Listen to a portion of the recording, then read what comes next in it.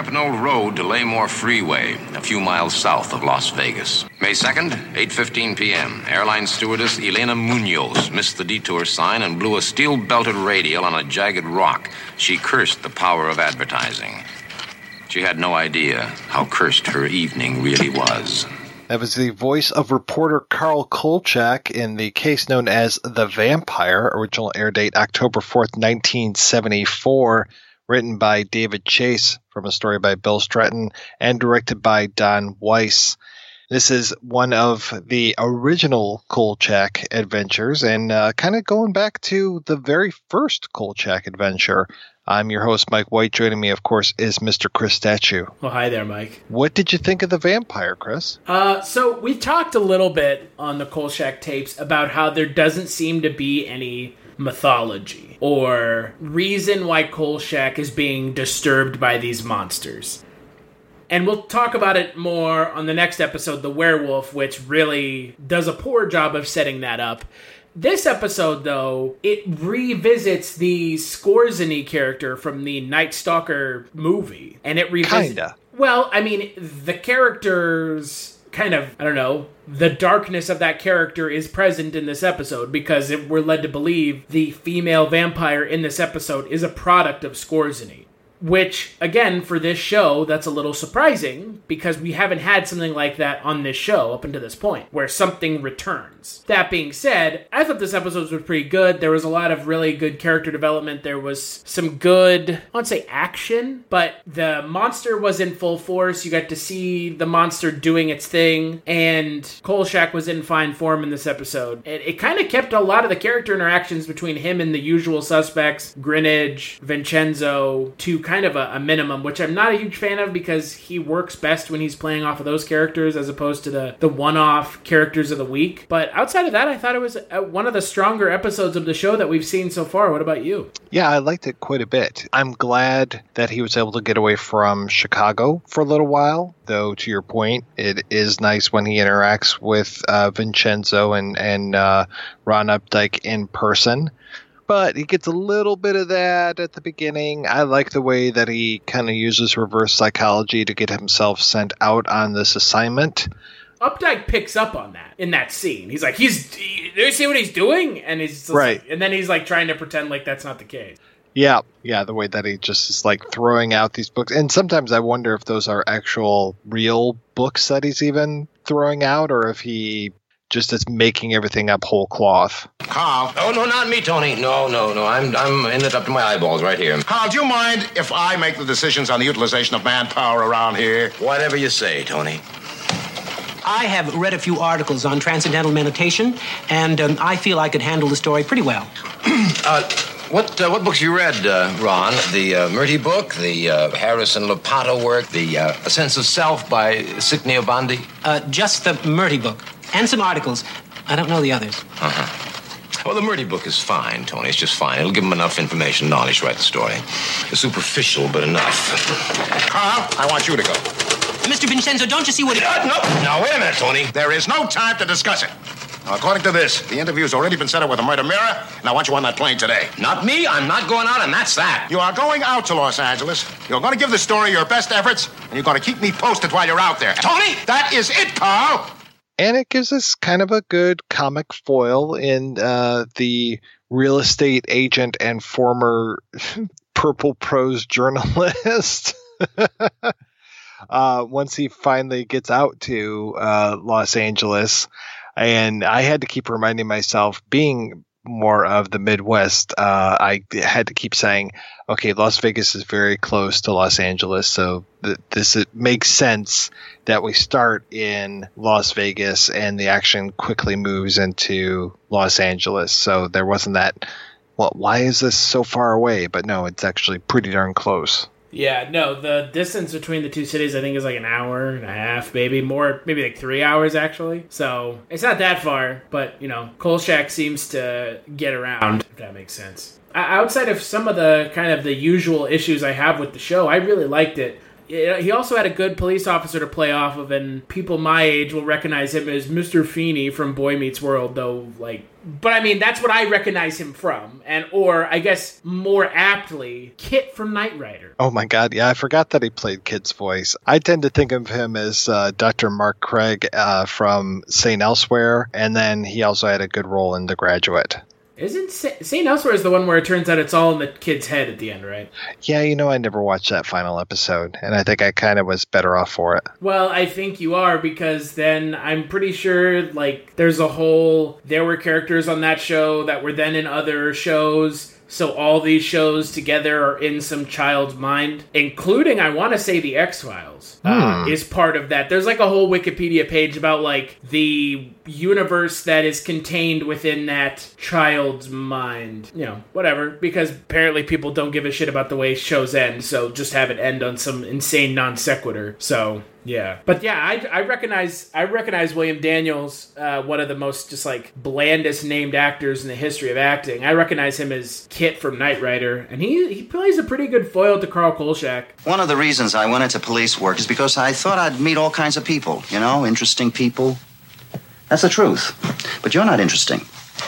You're just idiotic. Yeah, he's pretty great. I've tried to get an interview with him. Unfortunately, that didn't work out. I want to say he might be writing his memoirs right now, and it's one of those things like when you write your memoirs, I'm not going to do anything until the book's out, and then maybe I'll do some interviews after it. But when people are writing, they tend to just like, no interviews. So, because I want to talk to him about The Parallax View. He's also in that, and that's one of my favorite thrillers. We always talk about how Kolchak doesn't have a police officer or an authority figure to play off of constantly. It's always like a rotating bag of people. In this episode, it's him. In the next episode, it's someone else. And I think, for me, William Daniels is the strongest cast one that we've had up until this point. He's also given a lot more screen time than most of them. Well, it's very surprising when Carl goes into the one apartment and Daniels is there. It's like, whoa, I didn't expect this. But then I like how Carl kind of turns it around and is just like, you don't know what the hell's going on. If you did, you wouldn't be here looking at this stuff basically the same way that I am, is what he's saying. Yeah, he really turns it around on him there in that scene, which is it's one of the better scenes in the entire episode. And it's kind of nice. We get a little cameo from Larry Storch at the beginning, who kind of sets the whole thing up. And Storch, surprisingly, not overhamming everything in that scene. I mean, he kind of owns the scene as the Swede, but and I also like that interaction that he and Ron and Carl are all having at the beginning there, how Ron wants to get into television broadcasting and is trying to pump the Swede for more information.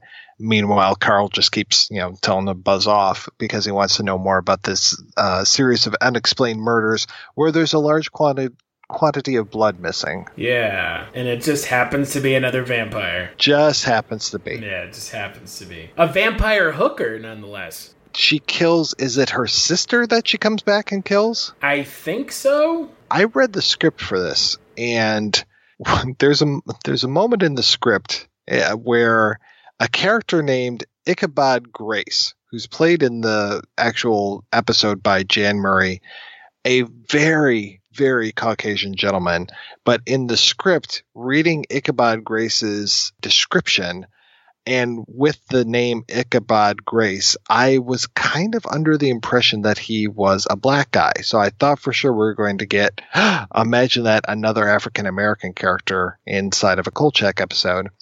And unfortunately, that wasn't the case, though I have to say that this guy, this Jan Murray actor, though he does a great job, probably the most unlikely pimp I've ever seen in my life, because the guy's got to be, 50, 60 years old, white hair, very distinguished, but he just swoops in on this vampire and was like adding her to his stable right then and there. It's like, come on, baby. I'm offended by how racist you are, Mike. You were expecting a black man as a pimp? I get that a lot. Yeah, right. So I've heard.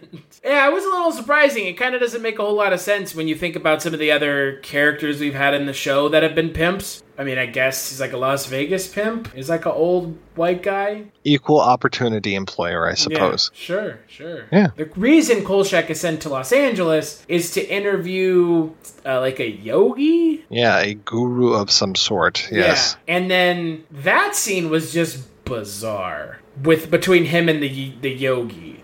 Yeah, where it's like, you didn't show up, so you're going to have to get used to being disappointed. You will never be able to speak to this guy ever because he's already gone.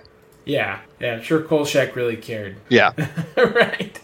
But then he manages to talk to the real estate agent, who happens to be a former journalist, and she says, and he comes up with the idea of, hey, how about you write the story and I'll proof your work, put my byline on it. Here we go, 1970s feminism, where are you? I'll put my byline on it and then we'll get you out there. And then eventually we'll get you a roll on the paper. How about that, honey?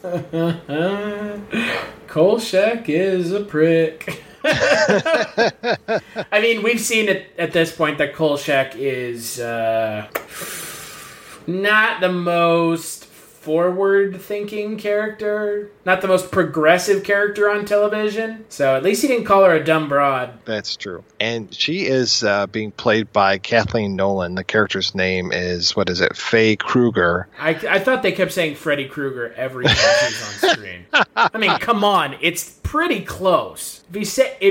If you say it fast enough, it sounds like it. True. She has been in a ton of stuff over the years. So as I'm here, like, she's got a really distinctive voice. So when I was hearing her voice, I was like, I know I've heard her before. I can't exactly place it. And then looking through her filmography, I'm like, okay, I know I've seen some of these shows that she was in, but like, she was in The Real McCoys for a long time as Kate McCoy. And that one was just a little bit before my time, so I never caught that one. One of the problems I have with this show is that female characters that play off of Kolchak are never written very well. They're not very deep characters. And she doesn't break the mold, let's put it that way. Yeah, she's not particularly bright. Yeah, no. I mean, to the point where she lets Kolchak exploit her, I guess. Yeah. And then the whole weird moment where there's a little bit more of this in the script, too, when he asks her for her lipstick as he's sending her out of the room. And there's this implication that Carl is a cross-dresser. But that doesn't necessarily come out in the episode too strongly, I don't think. I didn't even pick up on that. Yeah. But he's taking the lipstick so he can make a big cross on the back of the door. I guess he didn't have any markers or anything available, so makes a big old cross on the back.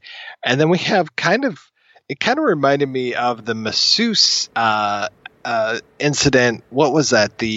Was it in The Night Strangler when he goes in to get the massage and he wants to set up the camera because he knows that somebody's going to come in and try to kill her? Yeah, it was that one, yeah. Yeah, you know, the scene that I enjoyed the most in this episode was the scene where he's not really fighting the vampire, but the police are fighting the vampire, and then the police officers are getting thrown full sail through windows, and Kolchak's just like sitting there like like ducking under them.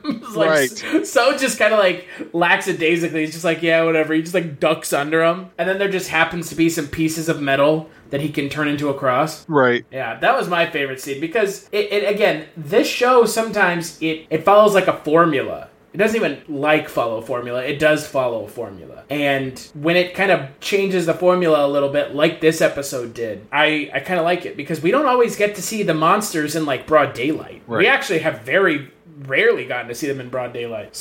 And she's pretty scary. I have to say that. She's just like Skorzeny. Oh, yeah. And I like how the other prostitute's like, she puts on a pound of makeup. She's fucking dead. Yeah. Because she's been dead for 3 years, we find out at the end of the episode. Again, nice continuity that they're keeping. Yeah, exactly. Now, that scene with the police that you were talking about, was that around the time that she took out the football team? The pimp, Ichabod Crane, Ichabod Grace is supposed to send the vampire over to Carl's place, but he ends up sending her to this football player's place. And then he sends this other girl over to Kolchak, and that's when he tries to, like, doesn't try to stake her, but he has the cross and everything, and she's just like, what kind of kinky scene is this? And then, the vampire goes over to this football player's place and takes him out and, like, the whole, I don't know, first string or whatever you call it. And I think that's when the cops show up. Yeah, that must be. Yeah, that's right. Yeah. I guess I didn't catch the football player part. It was very... it was in his voiceover, and they didn't really spend a whole lot of time with these guys. I kind of wish they had a little bit more. And they didn't necessarily spend a whole lot of time with those warlocks that they called them either. Though I like how, it's 1974, so we're not quite into the satanic panic at the moment, but, it's okay to start pinning crimes on Satanists and, anyone into Wicca and stuff like that. When in doubt, Satanists. Oh, yeah, exactly. When in doubt, Satanists. The whole idea behind her being a progeny of Skorzeny, one of his quote-unquote vampiric children because she was turned into a vampire by him. I mean, they did a really good job of reinforcing that with the way that she was interacting with Kolchak. I mean, she did exactly what Skorzeny did. She didn't talk at all. All she did was hiss, just like he did. Which, again, and she had the super strength, which I really liked. I liked that there was some consistency in the rules, the mythology that was set down in the show. Because this is probably, I'm assuming this is the only time that we ever have a reoccurring monster in the show. I think you're right. I mean, we'll have to see as we go through, but I don't think that werewolf's going to come out of the ocean anytime soon and go after Carl. Oh, God. So why don't we go ahead, take a break, and we're going to play an interview with the producer of Kolchak, Chermak, and we'll be back with that after these brief messages. Well, Eric, would you say that we're just two dudes who love talking about movies over at the Culture Cast? I mean, yeah, I don't know if dudes is the correct nomenclature, though. Dudes, bros. Okay, what about movie nerds? No, okay, dudes is fine.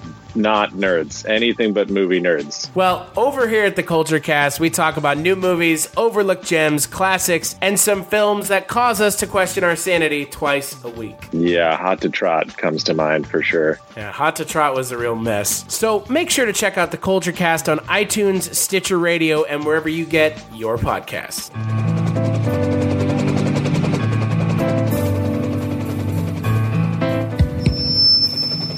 Attention, attention. Are you a fan of MASH, one of the most groundbreaking television series in history? Then take a listen to the MASH 4077 podcast, where hosts Kenny, Simon, and Al discuss their thoughts episode by episode. They will also share with you some little-known behind-the-scenes information, trivia, and so much more. So come and find them on iTunes by searching MASH 4077 podcast or online at www.mash4077podcast.com. How to continue a television series after a major actor has left the cast. Part 2. The Blake 7 Method. Remove the character from the script. Introduce a new replacement character. Eventually, few of the original characters will be present, and the series will barely resemble its original form. For more about British science fiction television, listen to the British Invaders podcast. www.britishinvaders.com.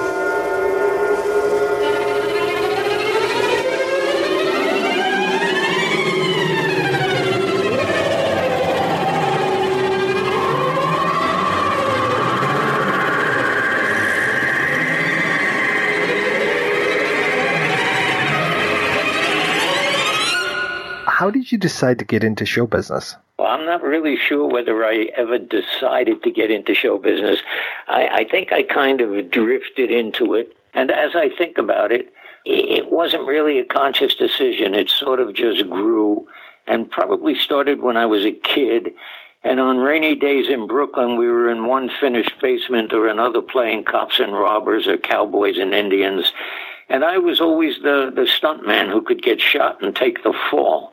And even at 10 or 12, I remember getting my lessons on how a man behaves like a man from the movies. And we all got our cynicism from Bogart, We'll always have Paris, or our humanity from John Garfield, who said, what are you going to do, kill me? Everybody dies.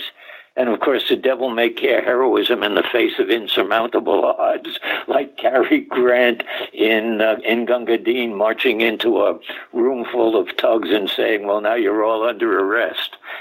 Then there was my sister, who wanted to become an actress and instead became a world-famous antique jeweler.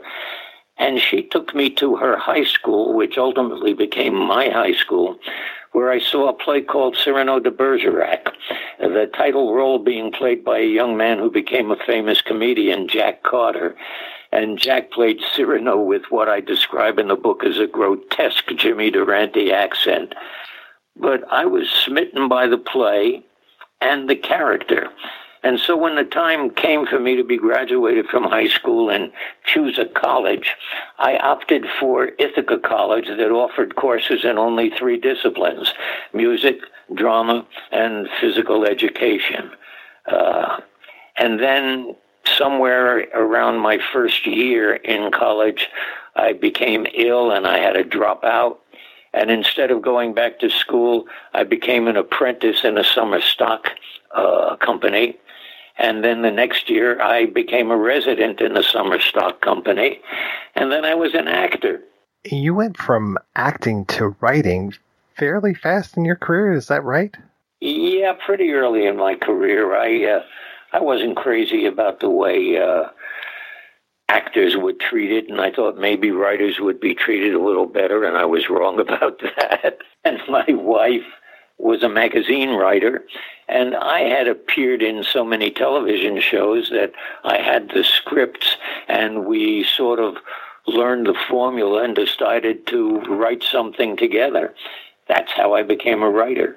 One of your early writing credits, after writing a few episodes of television, was doing the screenplay for 4D Man. How did you get involved with that? The beginning of my life as a rewrite man.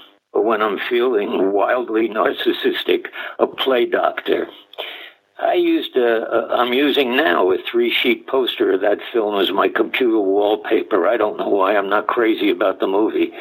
It was really the first thing I did. There was a producer by the name of Jack H. Harris, and somehow or other, whether my agent put us together or what, I don't recall. And by the way, this might be the first time in our interview that you hear me say I don't remember, but it's only the first time. I say that a lot. And he put me together with the director, a guy by the name of Shorty Yeworth.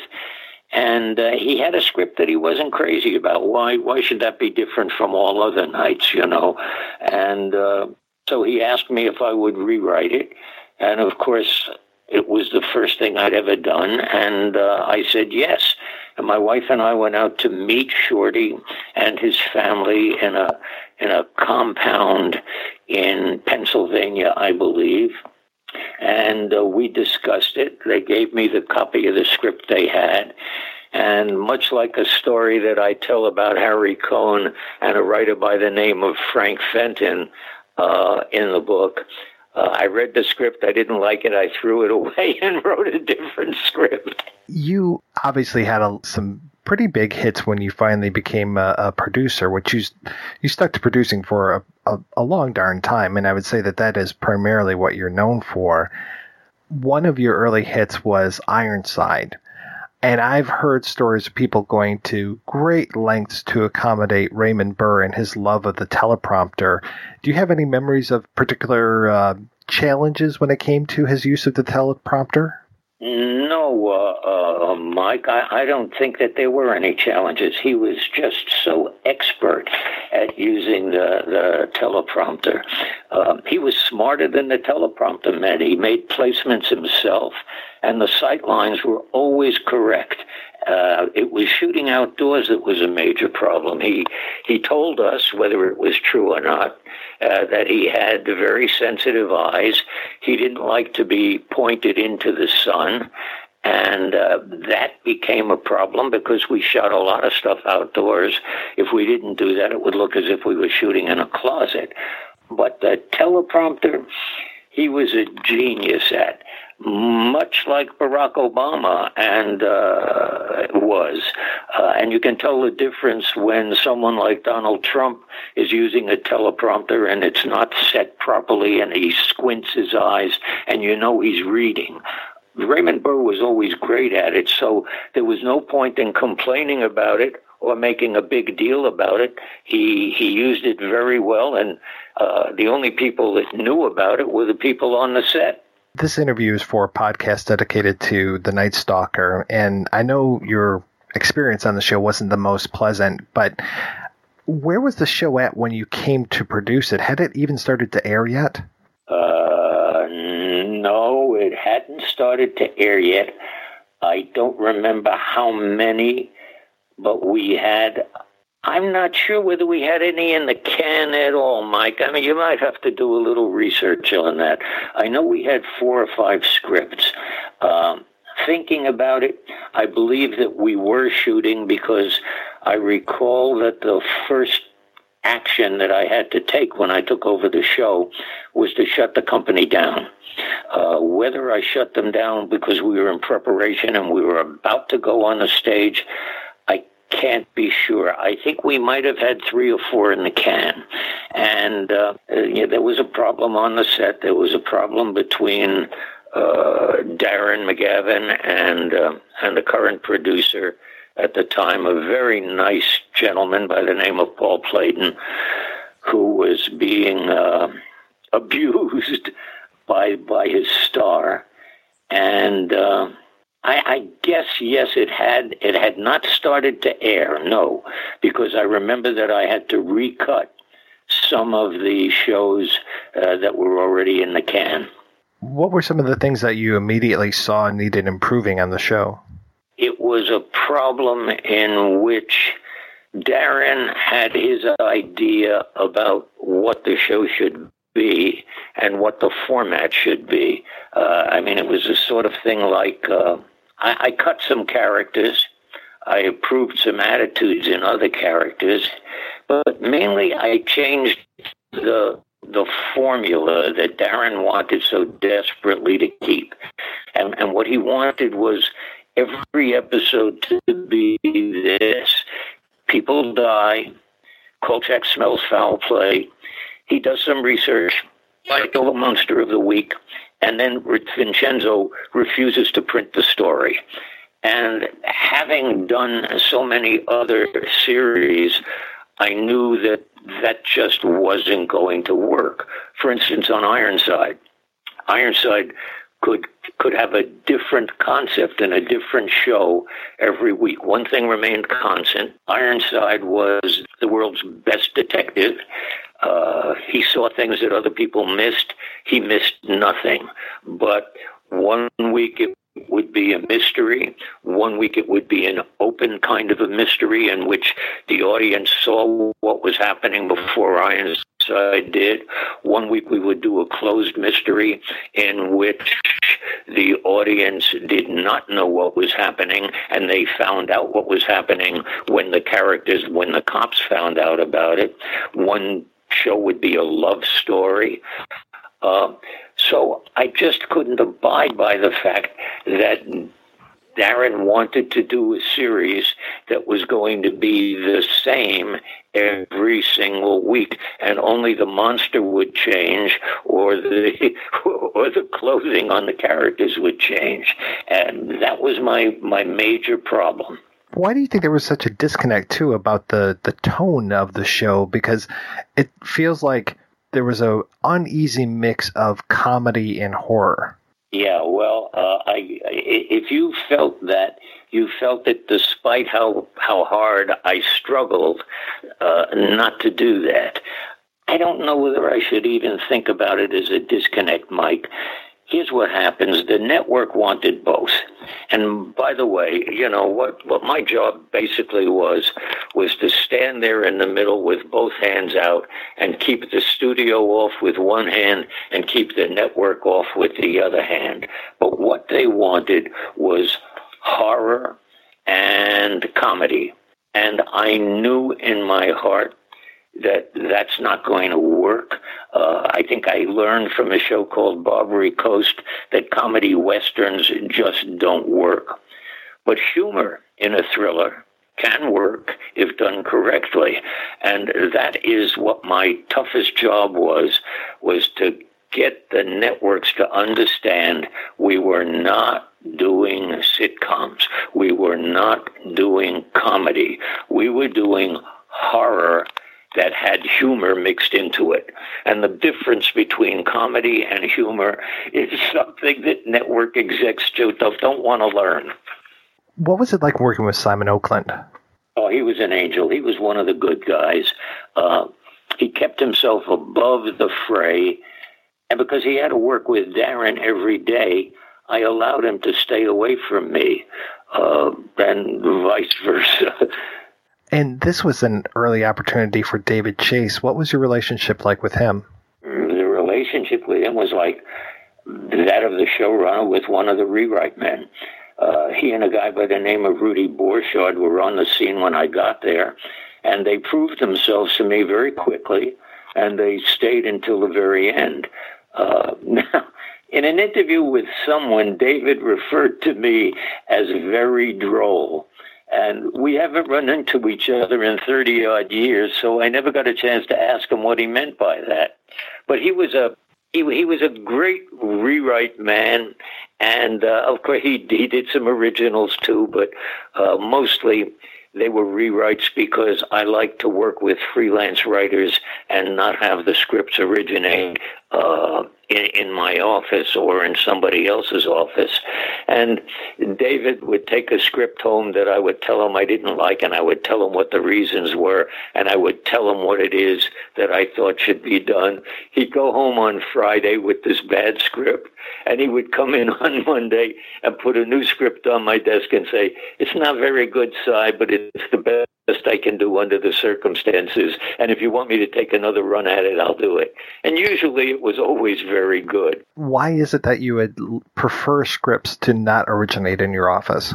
Well, because I think that there are, and still are, there were then and still are, hundreds, if not thousands, of experienced expert screenwriters in our town who are members of the Writers Guild of America, who are capable of bringing in stories that no showrunner can think of by himself. And basically, I had one objection to showrunners who wrote everything that they put on the air. First of all, I don't think that they could be nearly as good. I mean, everybody wasn't an Aaron Sorkin. But for the most part, we just shut out a whole creative community. And I never did that. I had the guys bring us the stories, and then we let them write the first drafts and sometimes the final drafts. But very often, they just didn't understand what the overall arc of the series was, and what my job was to maintain the concept of the series as a constant. So I always had a staff like Bill Gordon and Jim Doherty, like Rudy Borchardt, David Chase, who could take and make little pencil changes to what the other writers had done and keep the show on track. That's what I had to do, was keep it on track. Who were some of the people that you enjoyed working on with the show, whether behind the camera or in front of the camera? There wasn't much that I enjoyed working with in front of the camera. And that's because Darren and I had this don't ask, don't tell situation going on. Every time I would show up on the set to speak to the director or somebody else, Darren would say, "I got to go to the toilet." And he would go to the toilet, and he would stay there till somebody told him I left the set. So there wasn't much interaction between myself and the people in front of the camera. But I think in some ways the set designer and the DP, the director of photography, were the most important to the show if you don't count the writers. If you watch any episode with a critical eye, I think you might agree with me that sometimes the set design was just as important as the silly monsters that we tried to create. I saw one the other day. I don't remember what the title of it was. I watched almost all the way through it, and it took place in a sewer. That sewer was very hard to shoot in. It was, I don't know how we ever did it. I was in my office, but they shot in a sewer. And that's the kind of stuff that I liked. As far as in front of the camera, one of the things that I think I'm most proud of is the guest cast that we put together. Every comedian who ever was or ever will be was on that show. I mean, from Phil Silvers right down to, I don't know if Jack Carter was on the show. I don't think so. But Phil Silvers, it was a great cast that we put together of actors that came on every week. Is that where you met Eric Estrada? Eric did a show for me, yes. That is where I met Eric Estrada. But you know what? When I came on to Chips, I had totally forgotten that I had ever had Eric Estrada in a show. I didn't know who he was. I didn't know anything about it. And it wasn't until years later that I saw some company put out a CD with all of the Kolchak episodes on it. And it was then that I realized, yeah, I remember Eric.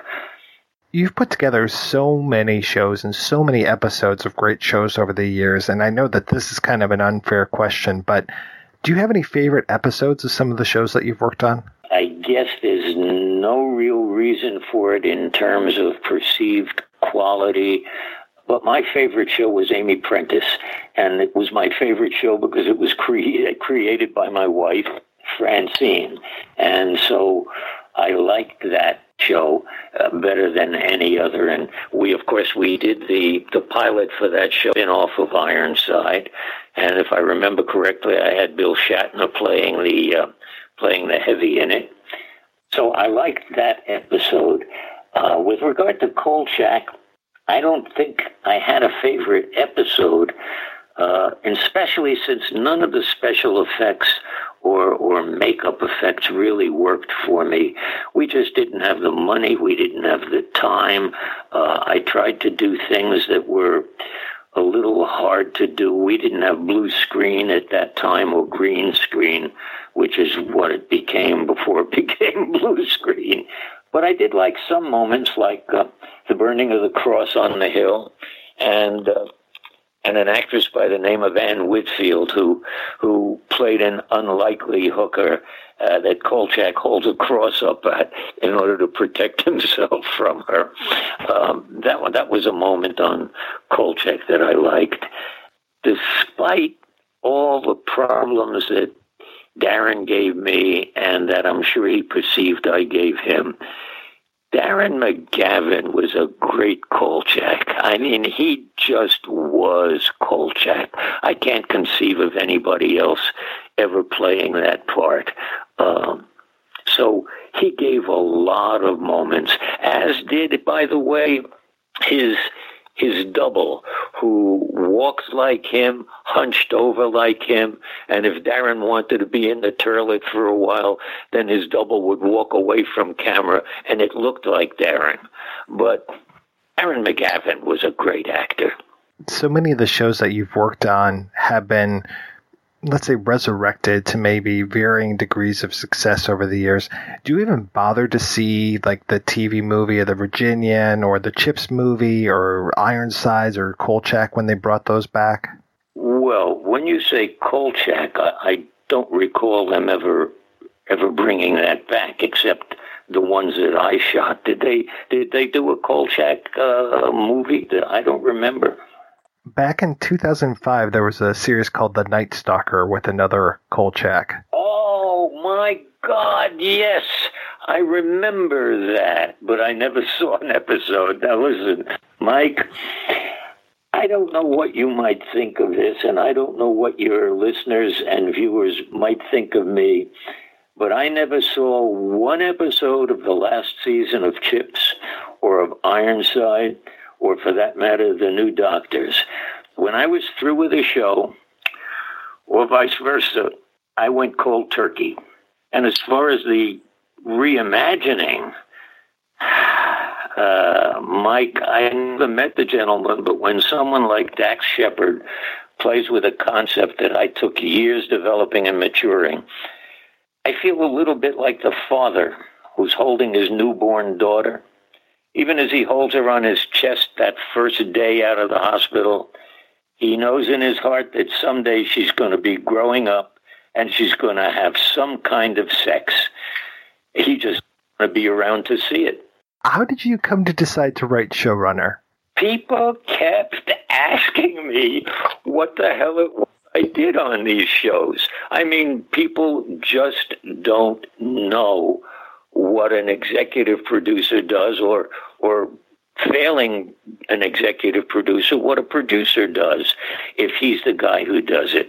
And one of the reasons for that, I believe, is the proliferation of executive producer and a producer credits that give rise to the need for a showrunner to identify himself among the crowds of producers who had no idea what a producer was supposed to do.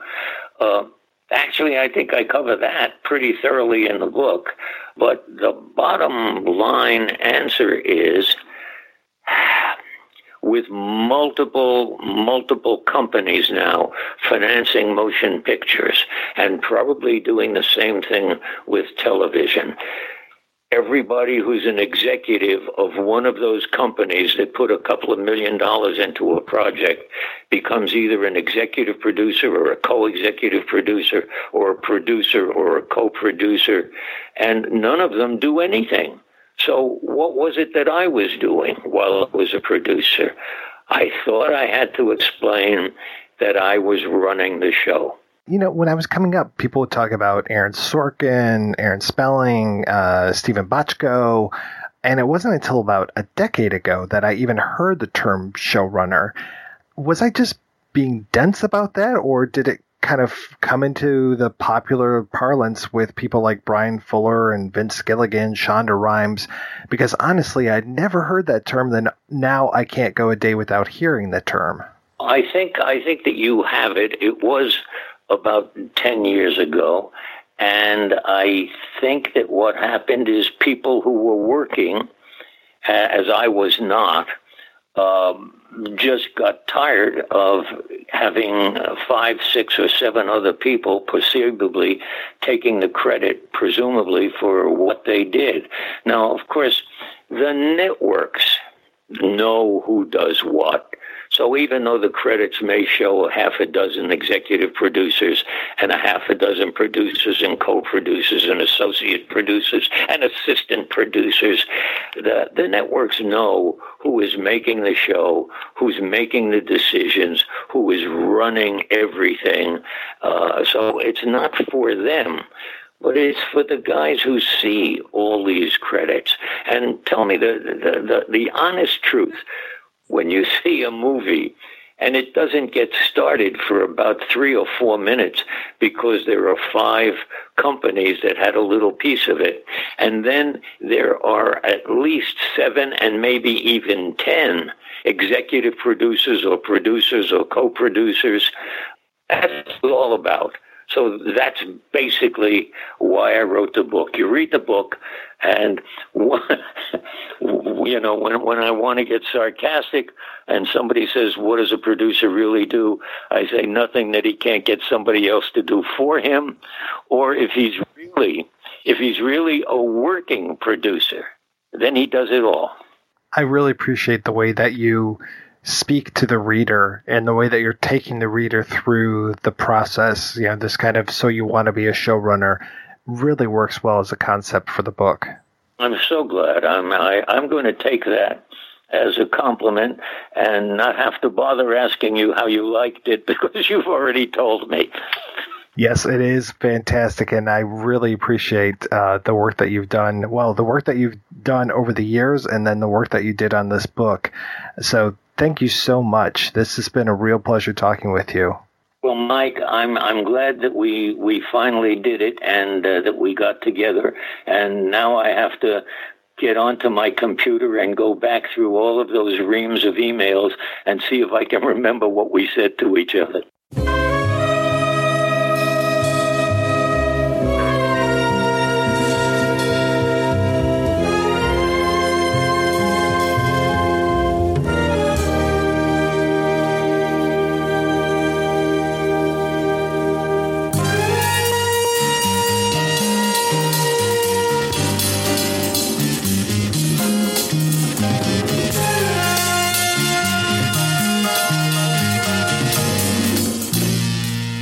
Back and we were talking about The Vampire, the 4th episode of Kolchak, aka the Night Stalker, aka Kolchak the Night Stalker. And yeah, I would say that this is a pretty solid episode. I don't know if I watched this back to back with the Night Stalker how it would feel, but I think it's good that there's some space between the Night Stalker and this one. I would say that this is perfectly fine to watch them back to back. I mean, it is kind of one long story, right? Yeah, it kind of feels that way. This episode works better than a lot of the standalones have, primarily, for me at least, because, the villain, I think, in this episode works a lot better than some of the other villains have. But then again, I haven't really liked the villains in a lot of the other episodes anyways. Not the invisible space aliens or anything? Oh, dear God. I mean, again, it's nice to see them actually showing the monsters. Right. Right? Because we've really had this kind of lack of the monsters actually being, like, fleshed out. Right. I mean, Jack the Ripper, to me, I know people are going to plots over this, but to me, the gold standard kind of is David Warner in Time After Time. I mean, he's so evil and smart and just really does a good job in that. And I'm trying to remember if the Ripper even says anything in that episode of Kolchak. So obviously the zombie doesn't say anything, and obviously the invisible space alien doesn't say anything. So far, I don't think we've really had too many talkers other than Richard Anderson in The Night Strangler. And yeah. And Richard Anderson is not given a whole lot to do anyways because he only talks right there at the end. Exactly. Yeah. And I don't even think, like, for most of the episode, he even knew that Carl was after him. I mean, Skorzeny knew that Carl was after him, at least after that, like, hospital scene. So, and Carl was there for many of these attacks. I mean, and even in this episode, he's there for at least, the final thing where he dispatches of the vampire, but he's also there witnessing one of the attacks. So, he's got some ties to it, as opposed to like the alien from the last one where he's just really nowhere to be seen, or the alien. Not even talking about the alien, but Carl is not around when the alien attacks are happening. He's almost always there afterwards, other than those, again, cops flying through the air with the robbery. But it's like, yeah, you can't see anything, and the alien has no idea who he is, what he is, that people even exist, really, other than food. Yeah. I'm glad that in this episode of the show, we also have Kolchak murdering yet another vampire, which I thought was pretty funny. That he kills another vampire, right? I mean, I just think it's hilarious, because, I mean, that's one of my favorite things about the first episode of this show is that Kolchak straight up murders someone, right? Oh, yeah. And then he straight up murders someone again in this episode. And I didn't even realize he killed her. It was like, and now she's dead. And he was like, the coroner's report came back. And I was like, wait, what? Yeah, that was a little confusing to me as well. Like, how did he kill her? I guess she was... Now, there's the big fire going on. He lights the cross, which is a pretty great visual image. But yeah, I don't know. It sounded like she was in the house somehow. I mean, yeah, that was a little confusing. Yeah, I didn't understand how she died. I thought that she just got, like, captured, I guess. Right. So, I have no idea. I couldn't tell you. Again, like I said, I was completely surprised when they were like, the coroner's report came back. I was like, I didn't even realize she died.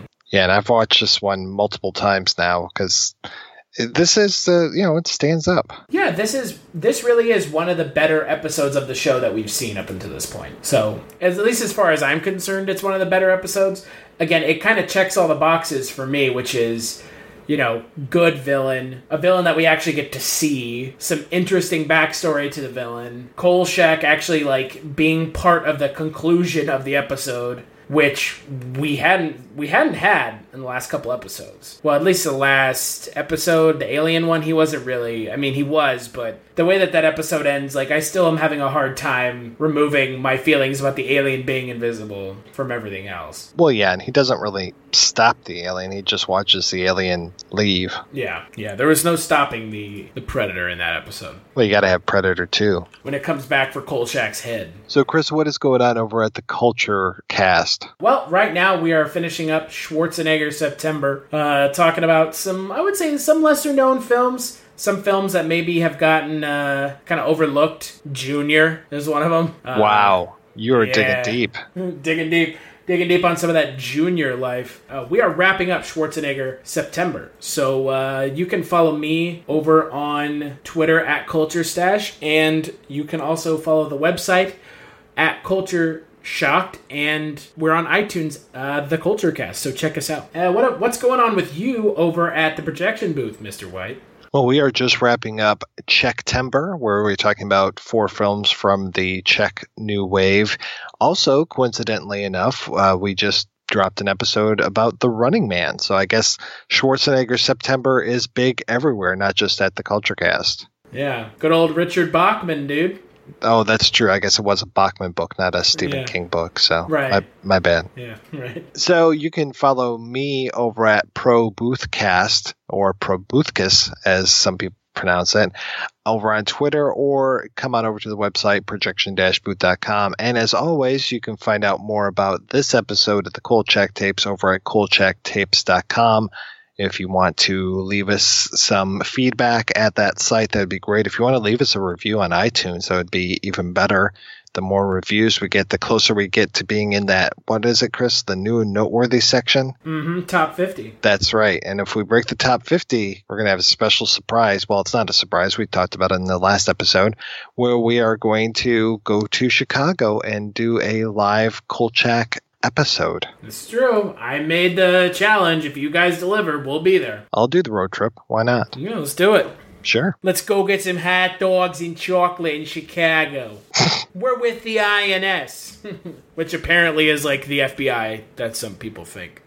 Well, I think she thought it was the IRS. Yeah, something. Because that was actually a thing back then. The whole idea of like these Maharashis, these yogi type people. I mean, if you're a fan of the Beatles, you'll know that they kind of were under the sway of, a yogi. And then I'm trying to remember, Reverend Sun Moon. What was it? Sun. I can't remember the guy's name. I'm totally blanking. Before my time. Yeah, well, it was, the 60s were a very turbulent time. The 70s were very much a time of introspection and spirituality. So people were getting into things like Est and, Orgone and all this kind of stuff. So a lot of people were looking to Eastern religions. And so we had people coming over here, and some of them were hucksters. So this whole idea of Carl being from the IRS and investigating this guy and setting off the one woman, it was kind of a topical joke in 1974. So imagine that. I'm imagining it because I completely missed it. Yeah, so there's your civics lesson for today. There it is. Yep. So yeah, come over to kolchaktapes.com, leave us some feedback, go on over to iTunes, leave us a review, or any place that you happen to get the podcast. It would be always great to get some feedback. We've got a Facebook group. I want to thank John Walker for coming up with the theme to the Kolchak tapes. Other music heard in this episode, of course, Jill Malay's fantastic score. So can never say enough about that opening to The Night Stalker and that amazing theme. And we'll be back next month talking about The Werewolf, another original Kolchak episode. Going back to our good friend Alan Barron, one of the directors of that episode, and surprisingly enough, Paul Playden, though he's out as producer, this is one of his scripts, he and David Chase. So we'll talk all about that next month on the Kolchak tapes. They booked me for murder just like I thought they would, but then after 12 hours they let me go. They never did say why, but as I was sitting in Lieutenant Mateo's office waiting for execution, I happened to see a coroner's report on Catherine Rawlins. I quote the coroner. The tissue structure of the individual appeared to be that of a female, species human, who had been dead at least 3 years. This is a medical conundrum for which I have no explanation. 3 years.